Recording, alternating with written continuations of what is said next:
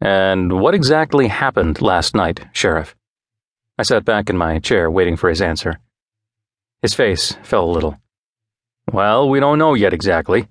The people were busting out of their graves in South Cemetery and walking up Main Street. He recovered his composure and pointed a meaty finger at me. Don't try and tell me that was nothing to do with you. I know what your job entails, meddling with things that shouldn't concern normal people.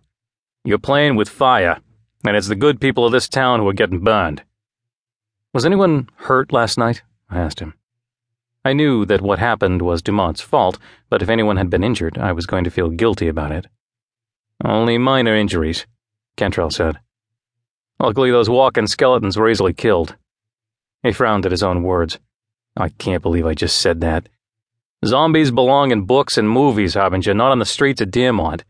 I'm the sheriff of a small town. I shouldn't have to deal with the undead. No, you shouldn't, I agreed. That's my job. The door opened and Felicity came in, carrying a tray of coffee and donuts. I recognized the donuts as coming from Dearmont Donuts, the same as the ones Cantrell had. So, Felicity hadn't had time to bake something from scratch this morning. She was human, after all. She placed the tray on my desk without a word and went back to the door. Cantrell turned slightly in his seat to address her. You may want to stay, Miss Lake. I didn't just come here to bawl at your boss. He sighed resignedly. I came to offer him a job. Felicity turned to face us, and I expected her to look as surprised as I felt at hearing Cantrell's words, but her British composure kept her features unreadable. I'll get my notebook, she said. Cantrell sat quietly until she returned. I was in a state of stunned silence. The sheriff hated me, so why the hell would he hire me to do a job for him? There was the matter of his dead wife's involvement with a church where she and 12 other people had been murdered, of course, but as far as Cantrell and the other authorities were concerned, the perpetrator of that crime had been my predecessor, Sherry Westlake. When Felicity took a seat at the end of the desk and opened her notebook to a fresh page, I asked Cantrell, What can I do for you, Sheriff? There's an old case, he said. In fact, it's 3 years old, and as far as my department is concerned, it's a cold case. But I keep thinking there might be something we missed at the time. I suspect the case might involve things in your area of expertise. I didn't think so at the time, but my thinking about such matters has changed over the intervening years. You mean the case of the lady in the lake, I said, remembering the news report I'd read online when I'd first seen a picture of Sheriff Cantrell and his daughter, Amy.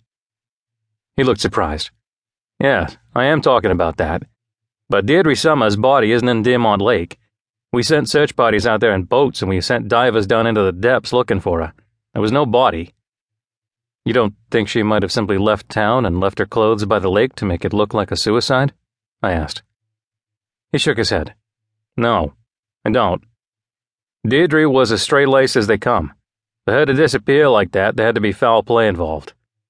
He paused as if considering what to say next. When he spoke again, he said, I'll have someone bring over the case file. When you read it, you'll see why I think the case might be best investigated by someone in your line of work. I wondered if the sheriff had shown the file to Sherry Westlake.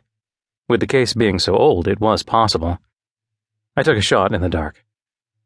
Have you shown the case file to any other preternatural investigators? A dark look crossed his face. No, I have not. I'll be happy to take a look, I said, changing the subject.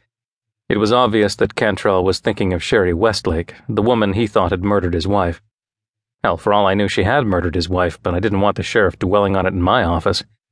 He had a gun, after all, and he seemed to have tarred all PIs with the same brush as Sherry Westlake. I was still shocked that he was hiring me to look into the Deirdre Summers case. I have to ask, I said. Why are you hiring me, Sheriff? You don't like me, that much is obvious. So why come to me with this? You're right. I don't like you. And after the events of last night, I like you even less. He leaned across the desk slightly, his weight pushing it across the floor toward me. But I can rise above my personal feelings to do my job.